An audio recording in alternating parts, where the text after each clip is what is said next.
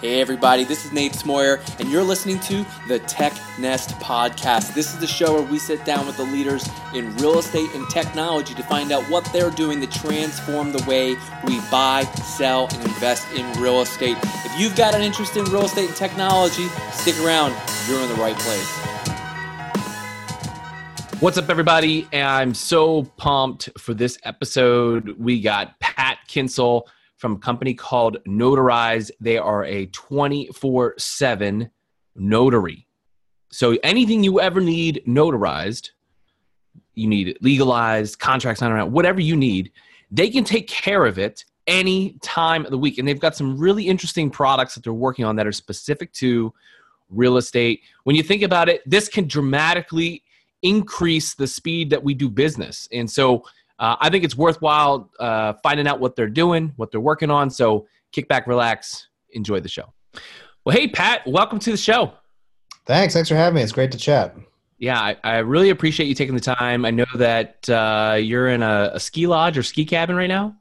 Yeah, I'm in Sun Valley, Idaho with my family, and we're in a 1970s style, ski chalet with a sketchy hot tub. So. All that wood paneling. Yeah, exactly. Well, I appreciate you taking the time to come on the show here. I think what you guys are doing is pretty interesting, and I don't want to spoil it. I'd rather let you do that. So why don't you, we'll get started. Why don't you go ahead and introduce yourself, let everyone know who you are and what you do.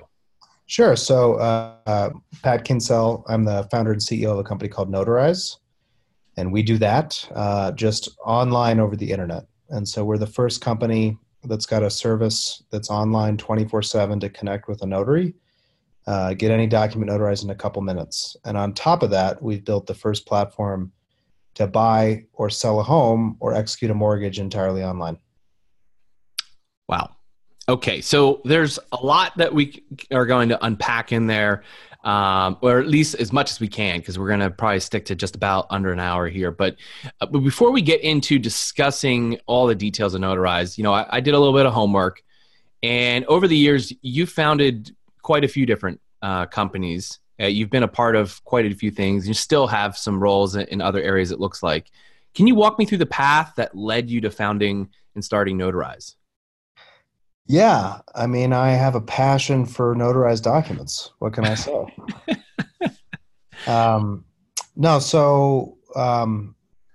sure how far back to start, but I've attempted to start a couple companies to varying degrees of success. I had a business that I started almost 15 years ago now that didn't succeed. I joined Microsoft after that. I worked in a group at Microsoft that was all about it was called intrapreneurship, this idea that you would start new business lines inside the company, you would test them, you'd bring them to market. The thought that a big business line wouldn't disrupt themselves, isn't it better to do that inside the company anyway with an adjacent group?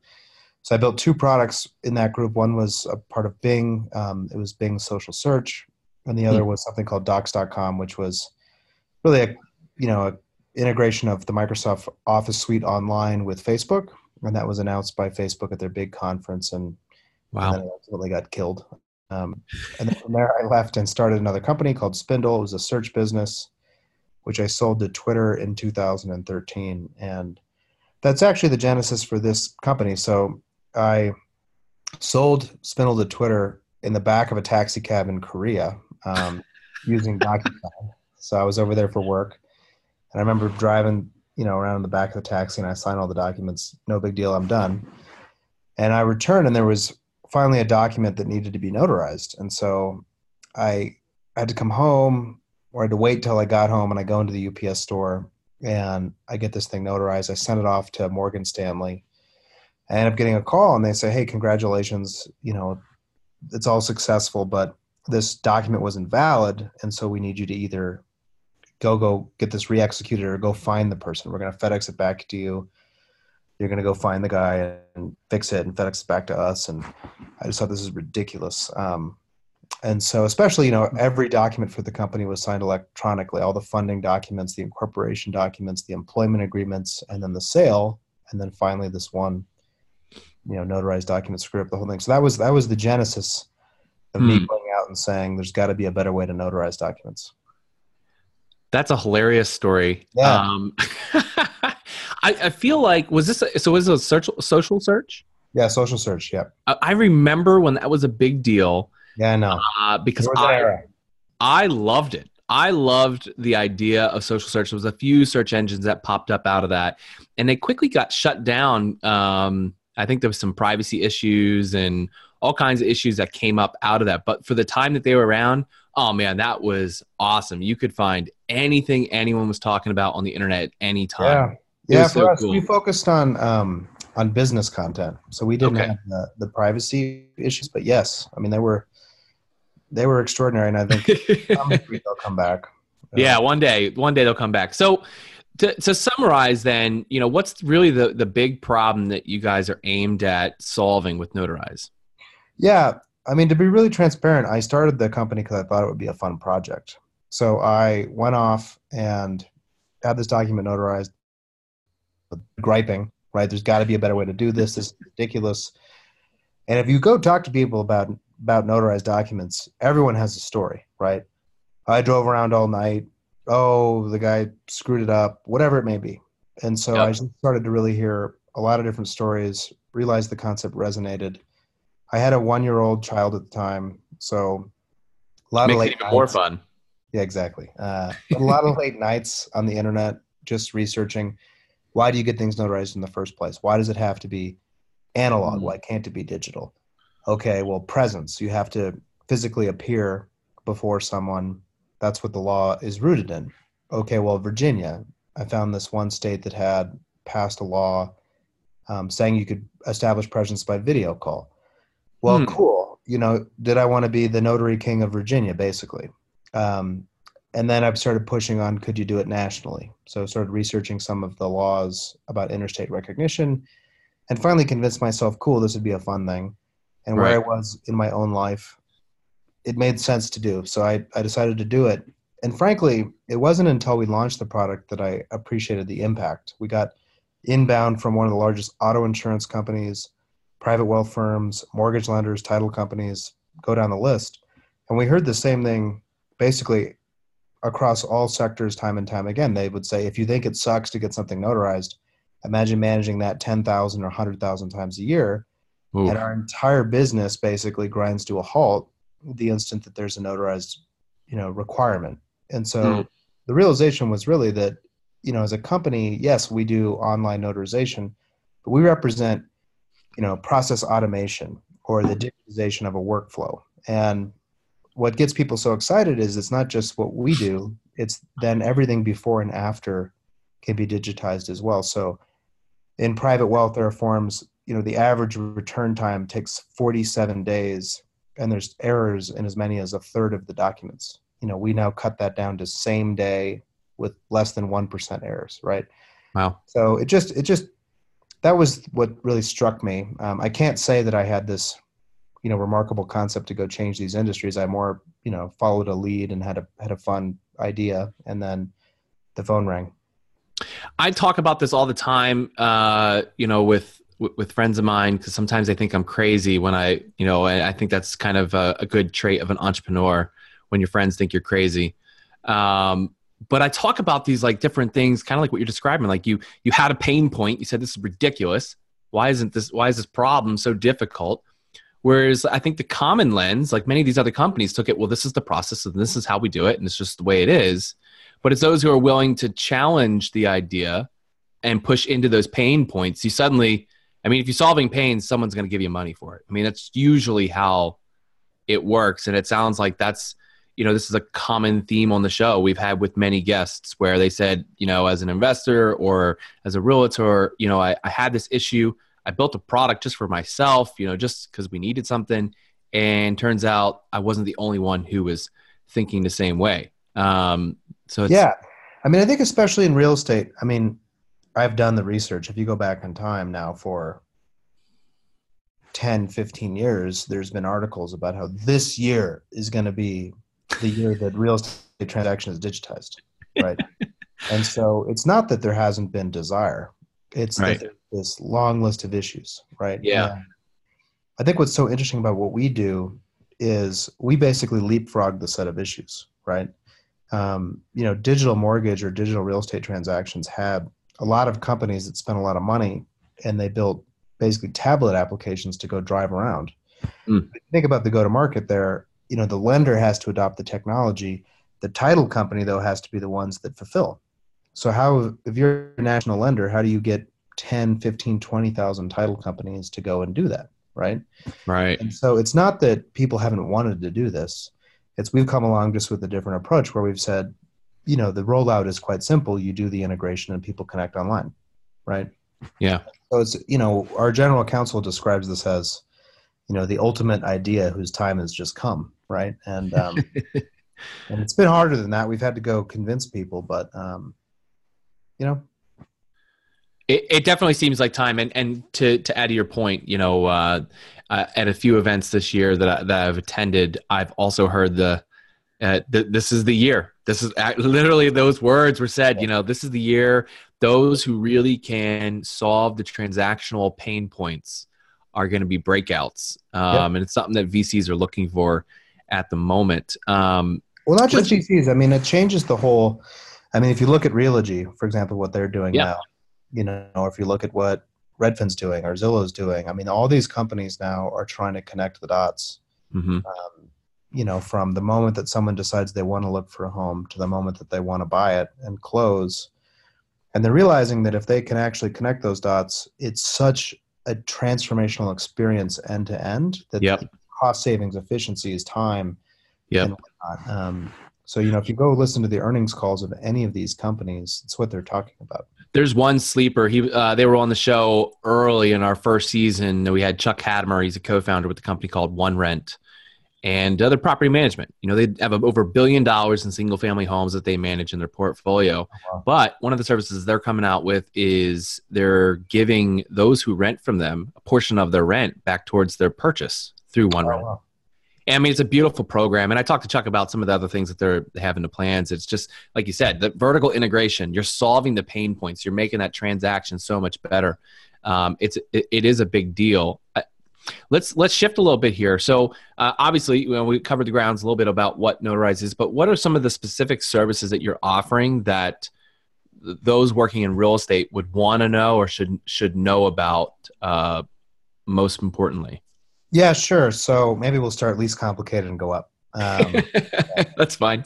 Yeah, so we've got an iPhone app, Android app as well, or web, where anyone anywhere in the world can connect 24/7 with a notary in less than 30 seconds as our average wait time. Wow. And if you've got a paper document, we've got scanning, whatever it may be. So point being, if you need to get something notarized, you can do it with us in a heartbeat. What you end up with at the end is a PDF copy that you can print, you can mail, whatever it may be. It looks exactly like a normal notarization.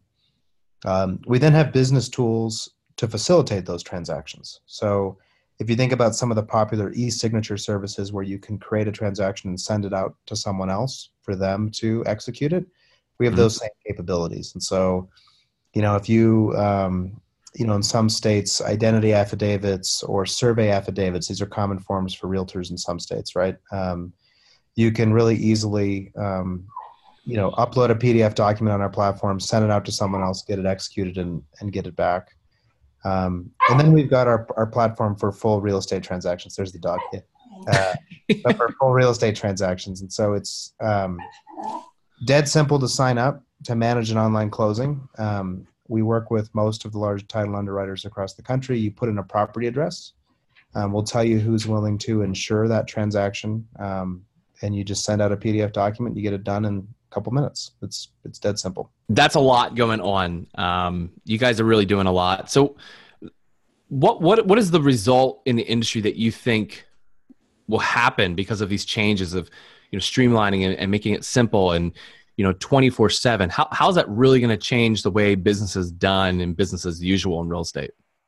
Yeah, I think for us on two fronts. So one, we have a separate set of products now we call Notarize Connect.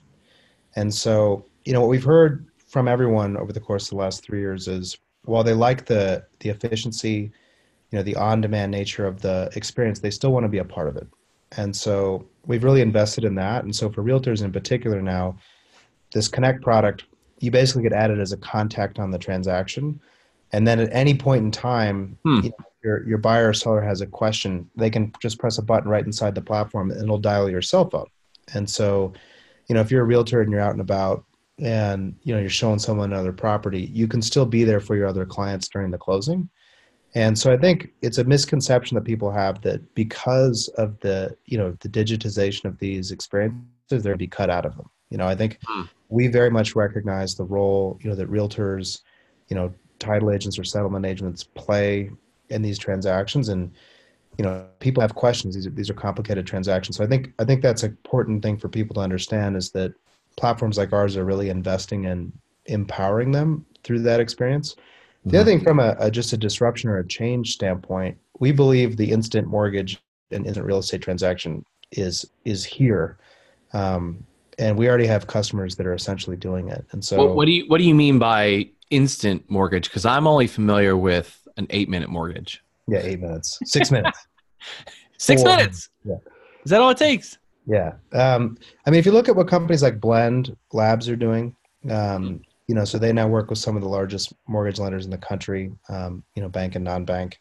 They make it such that it's virtually as automated as it could be right now to apply for a mortgage, right? And so you walk into a property, you're interested in that property, you can very quickly authenticate Mm. against your bank account. It pulls income history, all these things. So to get to the point where you can truly be underwritten for a mortgage instantly, right?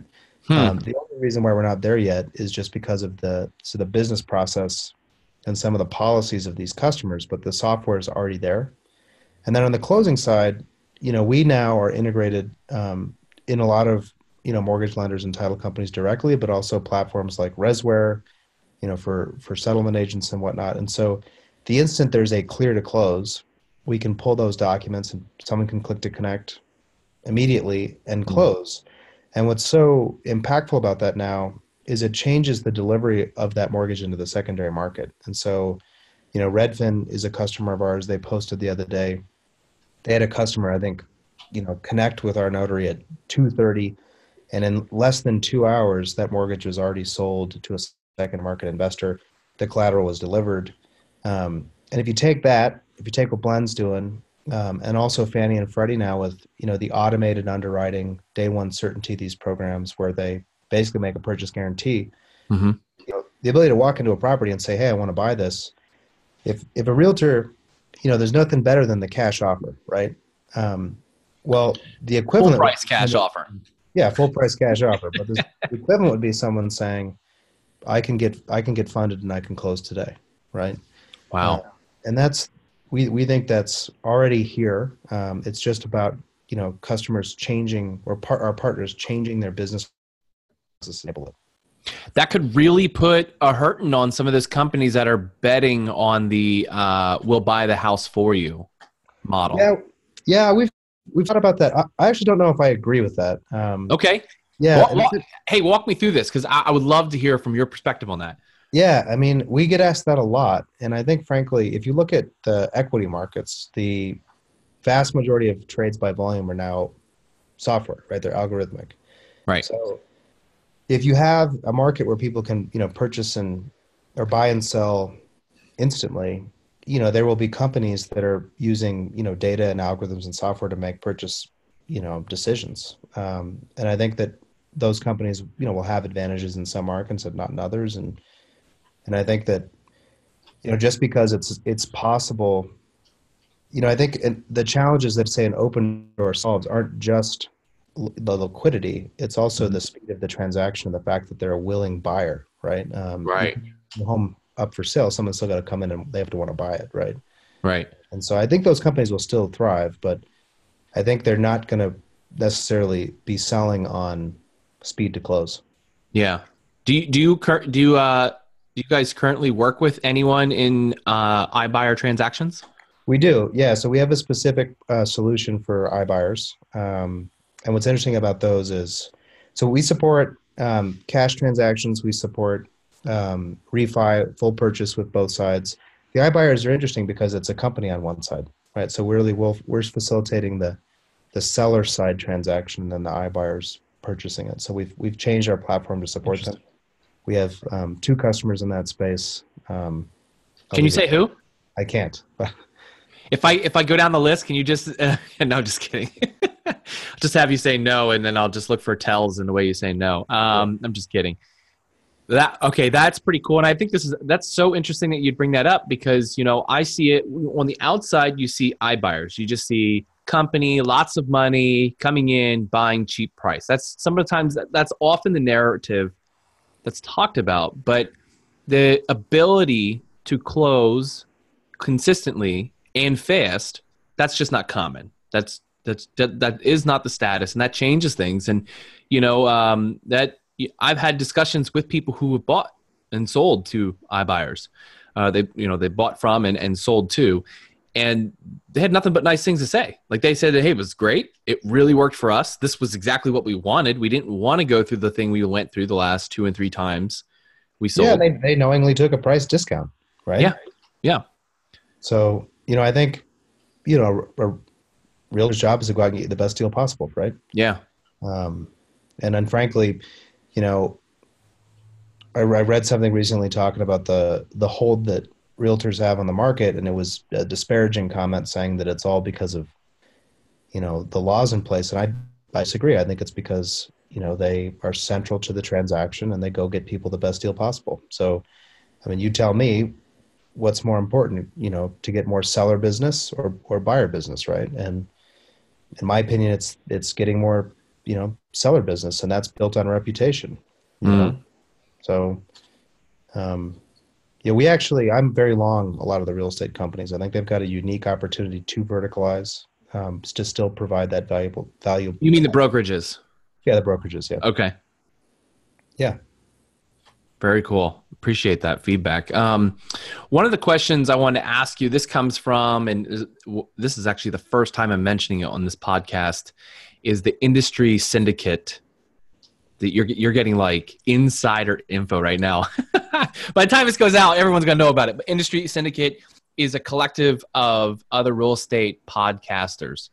It's our own media network. And so I asked them a few different questions, or I posted and asked if they wanted to ask you some questions. One of the questions that came out, there was some curiosity. Have you received any pushback from lenders or investors in using your platform or accepting any of your docs? Fantastic question. People often, say, oh, you guys are like Uber in the change that you're trying to affect. And I say we couldn't be anything less like them. And largely, what they did is they went out and aggregated a lot of consumer demand, and they went to regulators and they said, shove it, right? We can't close a real estate transaction unless everyone agrees, right? And so we as a company have very deliberately gone out and met with everyone, at the national level, FHFA, HUD, CFPB. We were able to go get the National Association of Secretaries of State. They ran a stakeholder process that we were a part of. They've now come out and said that this is acceptable. Went into Fannie and Freddie, did exhaustive legal research and presented that to them on the acceptability. It's different on different states, but they're now both purchasing mortgages through our platform. We work with most of the large title underwriters in varying states across the country, multiple servicers, the whole ecosystem. And, we've learned a lot along the way. What we've ultimately decided is it's not our decision where people will and will not, participate in a platform like ours, but we will model that and let them make those decisions. And so, a Fannie Mae will tell us, hey, we're now okay in, Colorado. Okay, great. We'll turn that on, right? You can't create a transaction on our platform unless these participants are willing and are accepting of the documents. Outside of real estate, we do have people that just upload whatever and go and get it notarized. And so at the beginning of the history of the company, we did have to deal with these things. Turns out these forms ultimately all go someplace. So we had a customer who sold a plane. Turns out that aviation title transfers go to the FAA, right? Someone sold a boat. They go to the Coast Guard. passport applications with the State Department. And so we've just systematically gone and engaged with all of them. The State Department has now put out guidance to all the passport offices and embassies to accept documents from platforms like ours. Coast Guard has, they all have. And so it's changed. We've been doing this for 4 years now. The acceptance has changed, but we're very, very deliberate about it. Oftentimes a title company or lender will call us. We have a conversation about who their partners are. We engage in stakeholder meetings with their partners, and we bring the whole ecosystem along. So yeah. Could you have picked a more complicated business? That sounds so difficult. No. Yeah, I've been to, I think it's more than 40 states. I don't exactly recall. And we've testified in most of the states across the country. We've changed the law now in 8 states. Texas was a watershed moment for us. We passed a law in Texas, and the Mortgage Bankers Association, American Land Title Association, I think Wells Fargo, Quicken, First American, some others all signed on to the bill. And then since then, it's been held up as model legislation. The Council of State Governments, the Uniform Law Commission have all endorsed this model legislation. It's very well considered. It's got consumer protection in it. It's got all sorts of things, operating standards. And so just 2 weeks ago, Ohio, for example, changed the law. There's more than 20 states this year with legislation pending. NAR just came out in support. So it's, frankly, we're at a point in the market where people get to decide if they want to be, leaders or laggards. And people are making their own decisions, and that's fine. That's 100% true. I'm right there with you on that. You guys are true trailblazers. I want to move on to another question I got from the Industry Syndicate on blockchain. So there's been some discussion in multiple circles. We've had a company or two on the podcast talking about blockchain in the past. Are you guys working to incorporate or leverage blockchain technology at all? And do you see it having an impact on the real estate industry, specifically in the transaction space?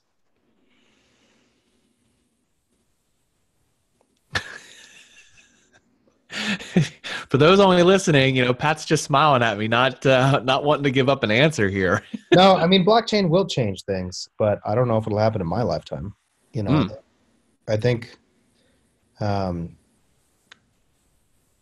is it a compelling technology? Absolutely, yes. My background is in software, so I have a lot of interest in it as a technology.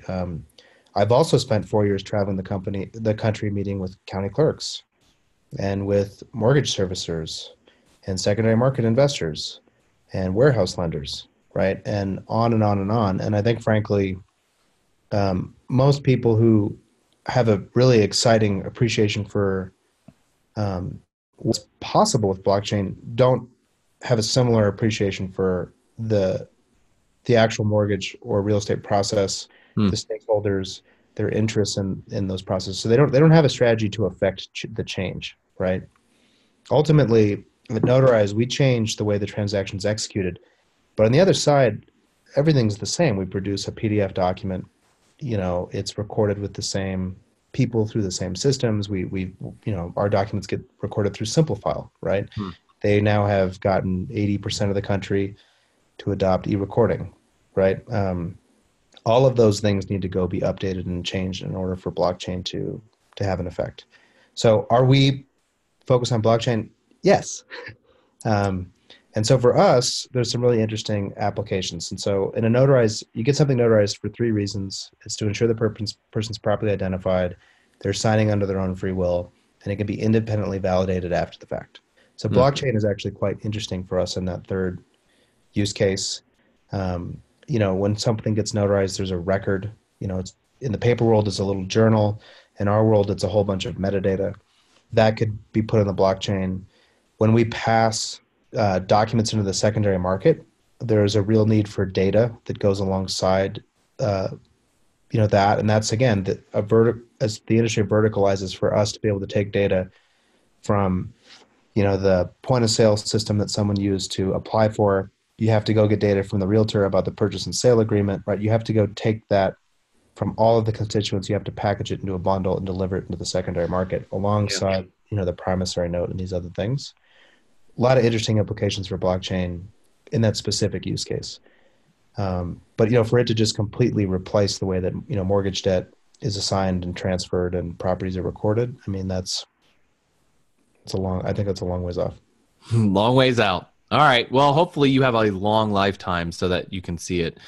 Yeah, I mean, like everything, who knows? But I think there's a lot of people that need to be convinced. Yeah, I would agree. There's certainly going to be a tough uphill battle to getting to a tipping point. Yeah, there's a really interesting case, MERS, if people are familiar. So it's the mortgage electronic registration system, and we integrate with MERS. And so MERS was something that they came up with. We have no credit for MERS, consortium of banks and title companies for electronic mortgages that they would be registered. And they were sued by multiple states and counties across the country for the better part of 10 years, and then ultimately prevailed. And so for us as a company, everything's about timing. Like those cases have now been settled. MERS is now accepted. And so that enables companies like us. But, in the blockchain space, they're going to have similar issues if they actually try to change the assignment of mortgage debt. Anyway. No, that's great. I feel like we could go down a whole nother rabbit trail down that, but we'll pull it back here. So you talked about, some legislation in different states and helping drive, really progress legislation, which, it's after real estate, maybe the only final frontier that needs to be disrupted with tech is maybe our government, but we'll go down that another day. But curious, does that limit the markets you're in, and what markets are you serving in right now? Yeah, so for basic notarizations, we're in 49 states. So those are... Which ones you miss? So Iowa is the only state we don't operate in.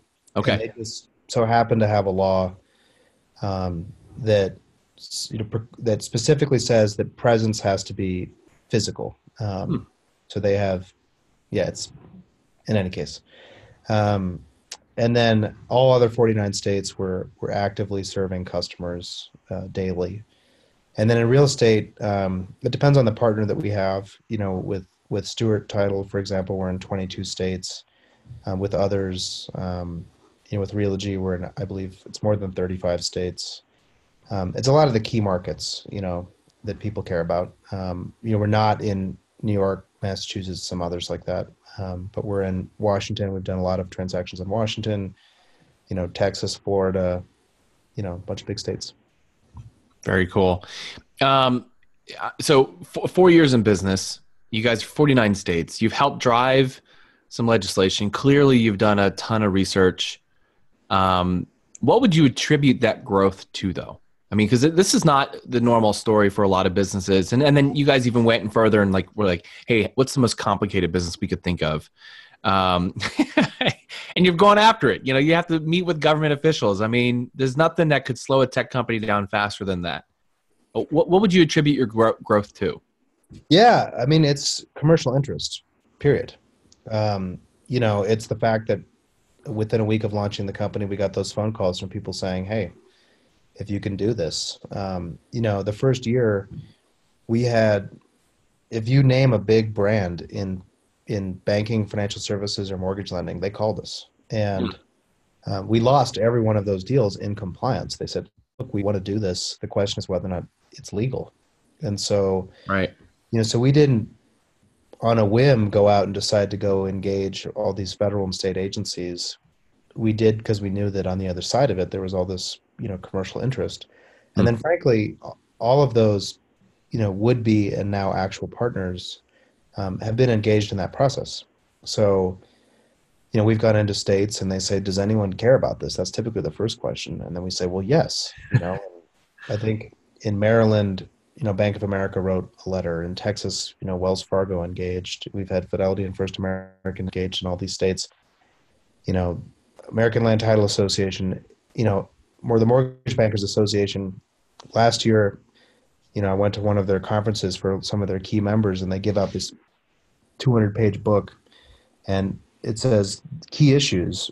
Number one, was adoption of online mortgage transactions, right? Wow. So, that's why it's been worth it. And that's why we've succeeded is these organizations have actually researched the issues and they realized it's better for them too, right? Yeah. So we're not a company that's out trying to change this without support. That's so cool. That shows the power in partnerships, which is I'm a big believer in, and a focus on the long term, which is I think what it helps businesses sustain over time, whether or not they see explosive growth or not. Is there anything that you guys have done or tried along the way though that has proven to be a failed experiment or wasn't the right direction? You kind of smirk up right away. There's got to be something that comes to mind. Yeah, I mean, ultimately it's behavior change, right? So we've got to go in and win a customer, and then we've got to get them to try it. So, we started obviously very, very deferential to, a lot of the, title underwriters or regulators or whatnot. And so put a lot of process in place, which then came to realize basically made it impossible to serve customers. So, oftentimes the way we are contacted by a title company, it's because they have a specific transaction that they need support with. So suddenly their seller is traveling in Europe. It has to close. Right. They heard about us. They call us, hey, can we work with you? And up until recently, we would basically say no, because we'd say, look, you have to go through this contracting process. You have to agree to all this, legalese about risk and compliance. And then who's the title underwriter? Okay, you need to go call them and get added to a special program. And then they're going to make you sign a contract. And then guess what? The transaction, Right. we miss it. So we spent a lot of time with, our partners to make it so it's one click. People can just sign up and execute a transaction the same day. And then we launched a program called Closing Concierge. And so people can actually just email us and we'll take care of that first transaction for them. And for us, that's really the aha moment, when people try it and then they just get their documents back and they're fully executed. And, Why would they ever go back? Yeah, we get a lot of that feedback. That is awesome. I mean, I could tell you when I was a realtor, my biggest fear was the paperwork. I could cold call all day long over doing paperwork. There's no way in the world. I was just terrible at it.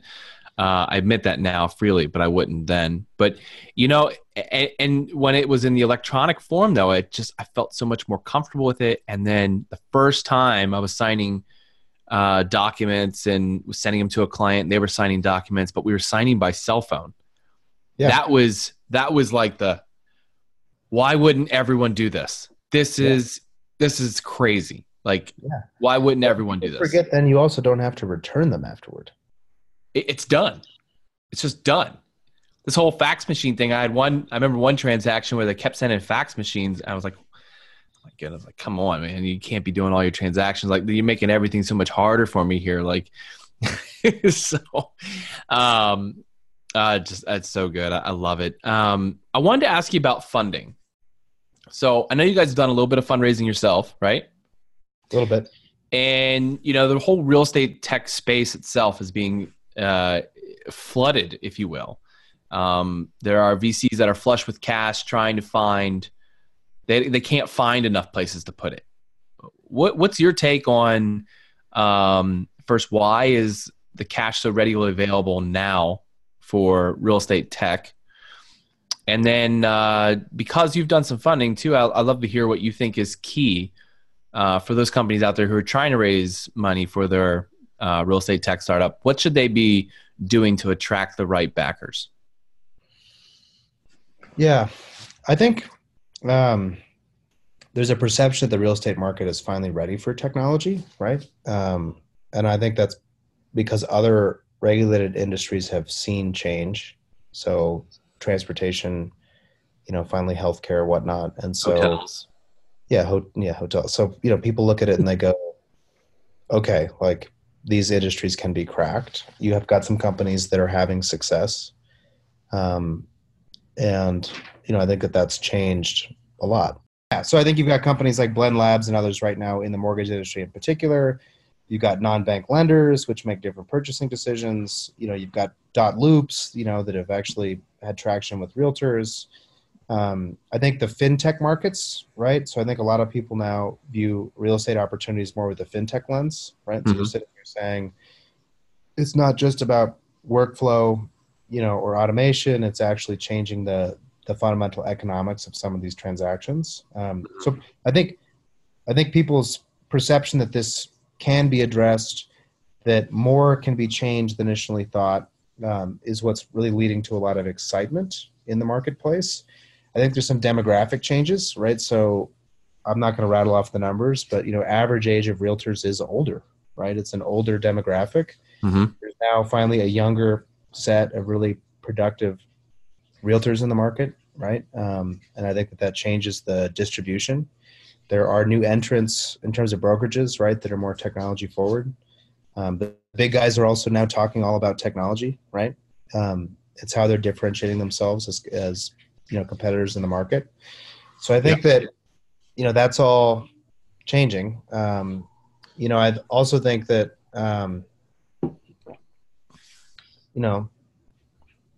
there's a herd mentality to some venture guys or women, so they're rushing where people have seen success. Yeah, I would agree to that last point too. I think it does feel like there's a lot of people rushing to not be late, to not miss out. But have we really disrupted anything yet? Have we really challenged or changed anything yet? I think we're on the cusp of a lot of big changes, but a lot of them yet to come fully through to fruition. Well, with that, we're going to transition. We're going to move into my favorite segment. Uh-oh. We're going to play a game that's called For the Future. Okay. For the Future is a segment where I get to ask each guest who comes on the show to give their best predictions based on the following 4 questions. Pat, are you ready to play? I'm ready to play. All right. Question number 1. What's that? Is there a prize? Yeah, you do win a prize. Okay. I'll tell you at the end. Question number 1. What does Notarize look like 1 year from now? Yeah, in 1 year, we hope to be doing tens of thousands of transactions a month. And with our current customers, we're on pace to do that. Also in 1 year, we will transform how buyers and sellers understand the actual process of the transaction. That is a deep goal. Yeah, we're going to do it. I like that. Question number 2. What will the housing market look like 1 year from now? Crystal ball moment. Don't worry, we're only recording you, so we're going to hold you to it. Yeah. I actually have a contrarian bet, which is I actually think that the banks might have a resurgence in the mortgage market in particular. Keep going.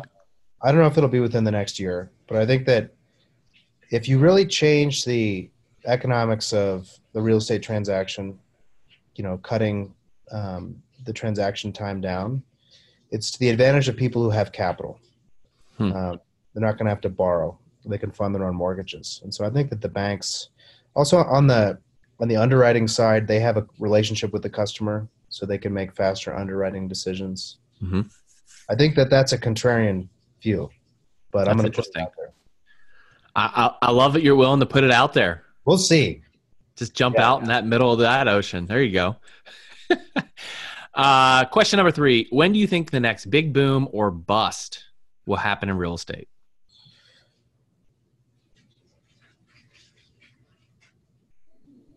I think it's a couple years out.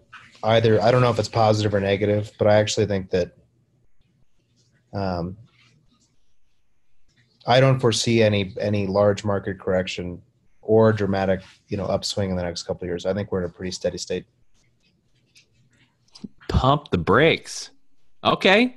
That's honestly, I think that's one of the first times anyone's come on the show and said that one recently. Well, you think there's a correction coming? Well, I think depending on how you define correction and coming, Seattle has 3 times the inventory it had this time last year. If you go from but does that mean that prices will fall dramatically, or does it mean just that, transaction volumes might go down? right? Yeah, I Put think some people out of business, but so. If we're going to my point of view on this one, yeah, I think what we're going to go into is a dramatic slow. But I agree with that. it's going to be it's such a change that you have to in my opinion you have to refer to it as a correction, but it's not a correction as in a crash. It's a correction that is, it normalizes, it stabilizes, and if we hit 5 to 6 month inventory, which are numbers that are totally abstract to every first time home buyer in the last 3 or 4 years, they're not used to those numbers. Like, that doesn't make any sense. Why would a house be on the market for 6 months? Yep. You know? And so that market and other people who forget prior to, you know, the way market is now, that you can have homes on the market for 6 months and that can be relatively normal, and that's not totally crazy. So I think we could reach that place in some markets. And that's what I would say. What's that? I live in Boston. Okay. And, you know, in the community that I'm in, it's been for the past several years that a home goes on the market and it sells in a day. Yes. And that's obviously not sustainable. No. But on the flip side, I think about, you know, the fundamentals of that market, and my own home, and I don't see there being a large correction in terms of value or price. Right? Yeah. And I think that's true of a lot of markets across the country. I don't know about, you know, I'm not going to comment on a Phoenix or a Vegas or something like that. That's not my expertise, but fair enough. I don't see there being a large correction in terms of home values. Yeah. You know, maybe that's wishful thinking. The other thing for us that's really interesting, and I'm going to go off on a tangent here, sorry, is go for it. As a business, what I've been told for years is that when we will take off is actually in a purchase market, and in particularly in a more difficult purchase market. Because, you know, a lot of mortgage lenders and title companies in a refi market, they don't care about customer experience or process efficiency, right?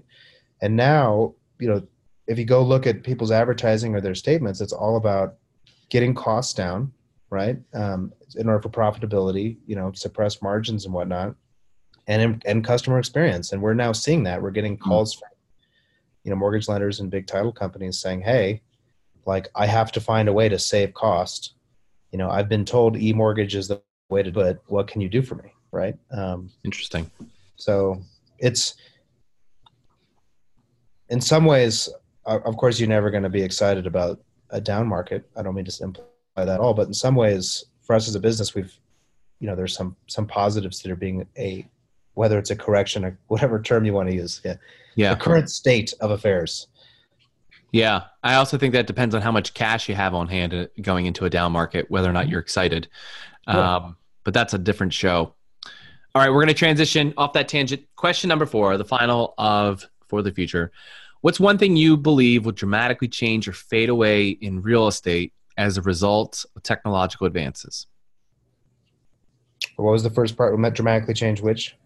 What's one thing you believe will dramatically change or fade away in real estate as a result of technological advances? Home appraisals. Whoa! Who's going to tell you what the house is worth? Software. All right. That's what Opendoor is doing. They don't go visit it. Yeah, I'm all in on home appraisals. Man, I love it. You're bold. You're going for it. It's so good. Yeah. What else have you gotten on that one? Well, we've got, you know, so interestingly enough, as a self-learner in psychology, I believe that a lot of people answer this question through their own lens of their business, of course, interests. So we actually had interest in home appraisals. That doesn't affect my business at all. But right, so that's why I thought it was so interesting, because you went totally outside the bounds of what I'm expecting. Yeah. You know, when companies are focused on home rentals, they talk about property tech and rental tech. We had a company, Real Quantum. They do it's a commercial appraisal software, and they make the business of doing commercial appraisals much smarter.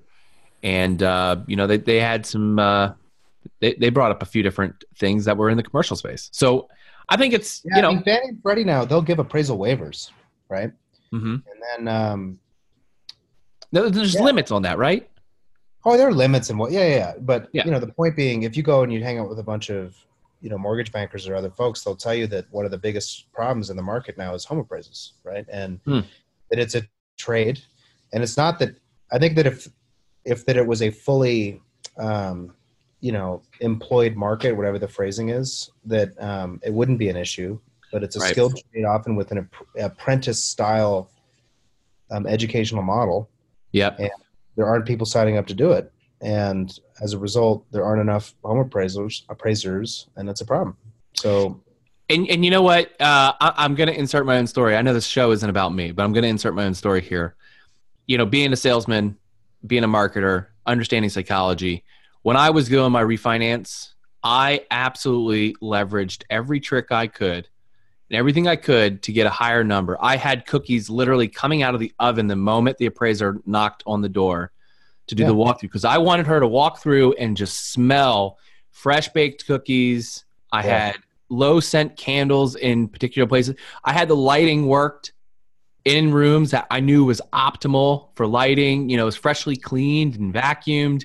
And then as she's doing the tour, I said to her, man, you could imagine this place when I bought it. It was 4 pizza delivery guys living here. Just think about what it looked like. Now, we put paint on the wall. That's all we did. And in less than a year's time, we had $50,000 in equity. I mean, there you go. I know the market was appreciating, but not 25%. It just wasn't going that fast. And so, and before she left, I said to her, I said, so what do you think it's worth? And I knew she couldn't tell me. And she goes, oh, I'm not so sure. And this is where I leveraged a little bit of price anchoring. I said, do you think it's like, I don't know, 300, 310, 315? Now, I knew that 300 was more than I needed, and I knew that it was more than it was actually worth. But I knew that that was the lowest option I gave her. What do you think came back on my appraisal? 310. 300. Yeah, there you go. Right on the button. I'm like, God, that's crazy, because I had no experience in appraising properties prior to this. So it's an interesting industry. I know people will say that people are necessary because you have to see the home and nuances. But you know what? You can impact by thousands of dollars by the smell of cookies, by shallow paint on the wall, and a little bit of price anchoring. Yeah, and I don't mean to imply at all that software can do a better job. Sure. Right. I more mean to say that in people's risk models, it's a commercial decision. They made to decide, you know what? Yep. We're willing in certain circumstances to not require it. And look, there you go. That's my 4th prediction. All right, there it is. We'll wrap it up with that. We're going to move into the final 3 questions. Pat, these are focused a little bit more on you, so people can get to know you a little bit better and understand you. First one is, what are you currently reading? What am I currently reading? We read a book as a company recently, Radical Candor. That's the most recent book I read. Ooh, that's new to me. Yeah, it's about just direct feedback, and how as a company and a culture, if you can adopt that, then it makes difficult conversations easier, and et cetera, et cetera. Awesome. Question number 2, who are you learning from? Who am I learning from? It's a fantastic question. Like as a mentor. I'll let you interpret it. Fine. I'll say these days I'm learning from the old guard. Yeah. We as a company, and I mean that with the most respect possible, we as a company do something that people said couldn't be done. They said, we hear so many times, oh, you don't understand, real estate's local. I understand that may work over there. It's never going to work here. Right. I've heard that now 5 billion times. And ultimately, as a company, we went from trying to just convince everyone that they were wrong to saying, you know what, let's just appreciate that. Let's understand why it's different and unique.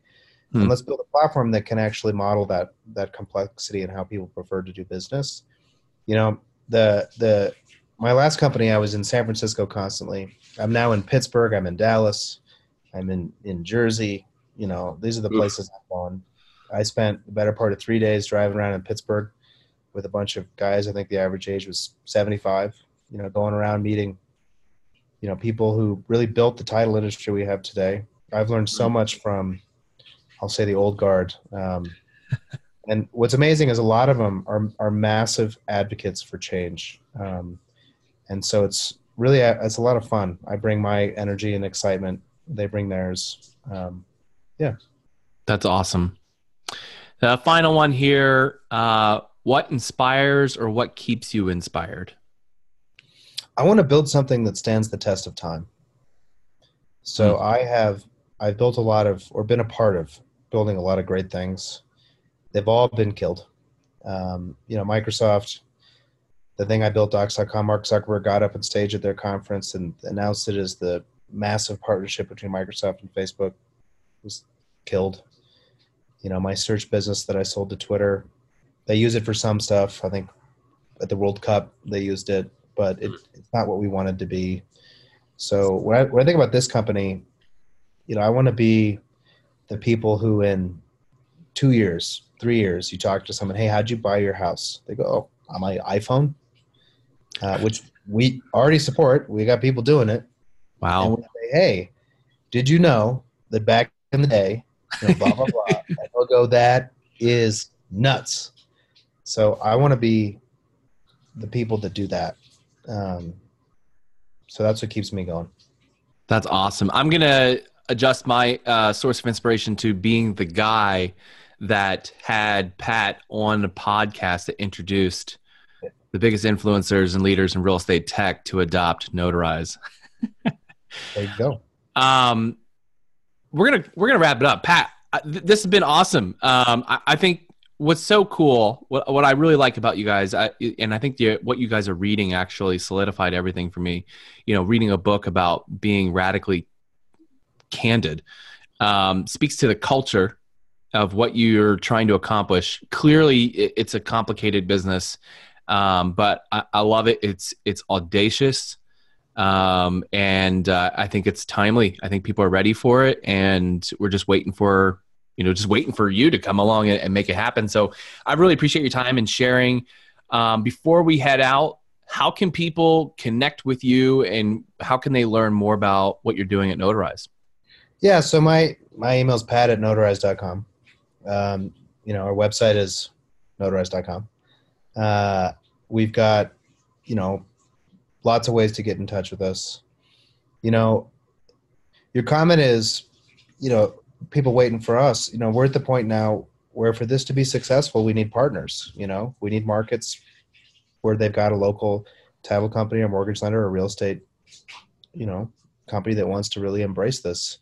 And that's where we've seen success. Down in Florida, a partner of ours, Florida Agency Network, they went out and they found a independent mortgage broker, and they run this as a program, and it's fantastic down there. And so in the Seattle market, we just need people that want to raise their hand. And so we've got programs where we, take people through training, do all sorts of things. And so really now it's about other people deciding that they want to do this. We'll continue to make it easier. We'll continue to integrate into systems so that it's one click. But we're at the point where we need customers. So. Awesome. Well, Pat, thank you so much for your time. I think absolutely, I want to let you know the invitation stands. We got to have you back on the show at another point, and we can go down some of those rabbit holes, see what the progression is like, and maybe we can go a little bit more into I think it would be so fascinating to talk more about working alongside government and government agencies, because that has got to be something that, as fintech and real estate tech companies try to evolve and change processes, they're going to be hitting up against. And so you might have a lot of, I think, wisdom and knowledge to share on that. But until then, this has been great, and hope that we can catch up soon. All right. Well, I appreciate the time. Yeah. Thanks so much, Pat. All right. Well, that's it for today. Thanks so much for listening to the TechNest podcast. Hey, don't forget you can get on the email list so you never miss an upcoming episode. That's technest.io. That's TECHNEST.io. Get on the email list. Go to the App Store, whether you found us on iTunes, Stitcher, SoundCloud, wherever you found us. Leave us a 5-star review and share it with your friends. And if you've got a guest or someone that you'd like to recommend, or if you think that you'd be a great guest on the show, hey, send me an email, nate@realteampanda.com. That's nate@realteampanda.com. See you guys later.